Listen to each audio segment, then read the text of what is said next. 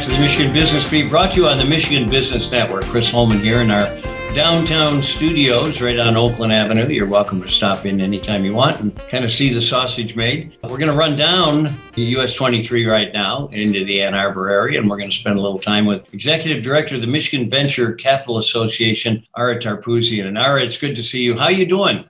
Hey, I'm doing good, Chris. It's good to sort of see you. I haven't seen you in person for a long time, but this is, I guess, our new norm still, right? It's a pretty short list of humans we've all seen, recently. Yes.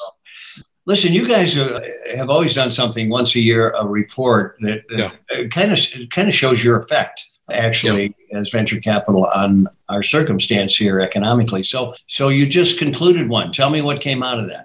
Yeah. So first of all, thanks for having us on and always supporting the work that MVCA does. Yeah. Every year, I think this is our 15th year, we produce a research report, and it's a comprehensive analysis of venture activity here in the state of Michigan. And the focus on that is certainly Michigan VC firms, where they're investing, how they're doing it, how much, and all that kind of good stuff. And so on April 21st, yesterday, we released that new report. We did a little webinar with it. We had my chair, Michael Gross, who is with Beringia, and Jeff Rinvelt, who's with Renaissance Venture Capital. Jeff's our vice chair, but he's also chairs our research report committee. And we just kind of, had a sort of a dialogue similar to this, probably a little bit longer, a little bit more in depth, I know, than we would go into here. But it was interesting to put this year's report together, given COVID. I think people don't realize spin outs from tech transfer and these venture capital funds and angel investors, of course, who bring that financing to startups who, otherwise may not be able to capture it through conventional means. Yeah.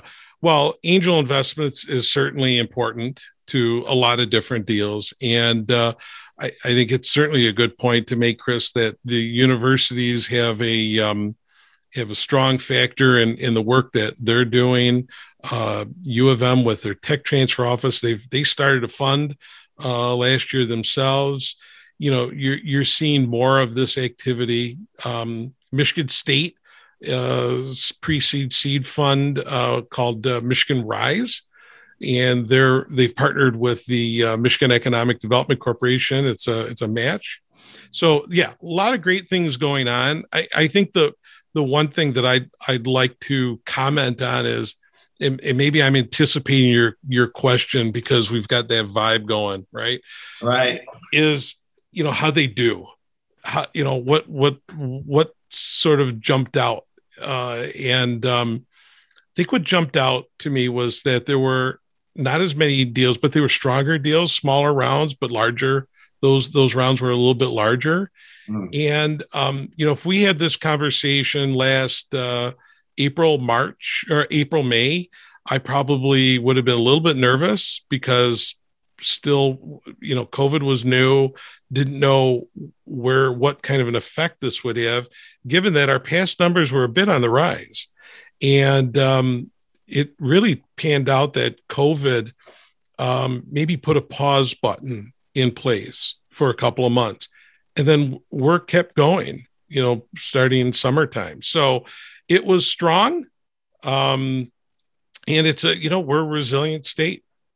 Well, I'm looking at some of the results of this, and when you think of 165 venture-backed startups in Michigan, 17% over the last 5 years.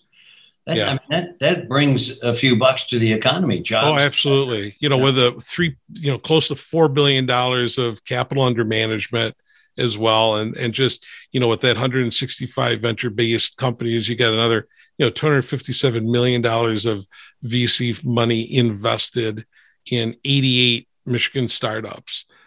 Not bad. It's kind of interesting. I remember when Beringia first came to town with a sack of money, and I sat with the CEO and I said, why? You guys are coming from Silicon Valley. Why are you coming here to Michigan? And he said, we look at what's happening here, and to us, this is the land of opportunity. Yeah, I talked to a lot of out-of-state VC firms that They like Michigan for a lot of reasons, certainly the quality of life and whatnot, but they like the deals. They can get deals done here.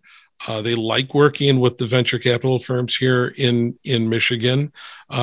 It's still a good place to do business. Here's another statistic that I really like. 50% of Michigan venture-backed startups were led by a CEO who is a person of color. Yeah. And so big disparities in diversity and in venture capital, and something that, we've always taken a look at. We're looking at it even further. It's a deeper focus that we're taking in this year. We've developed a DE&I committee to take a look at, how do we make some real changes and at least start the process. So more work needs to be done, but I'm glad you brought that up, Chris. Well, I'll tell you what, you guys are doing a great job. And I know you are too. Arup Tarpouzian, who's the executive director of the Michigan Venture Capital Association. Thanks so much for joining us, buddy, and keep up the good work. Thank you, Chris. Pleasure to be here. I want to thank all of our guests today, and of course, all of you for being here on the Michigan Business Beat. And as always, from all of us here at the Michigan Business Network, I'm Chris Holman, wishing you a very prosperous day.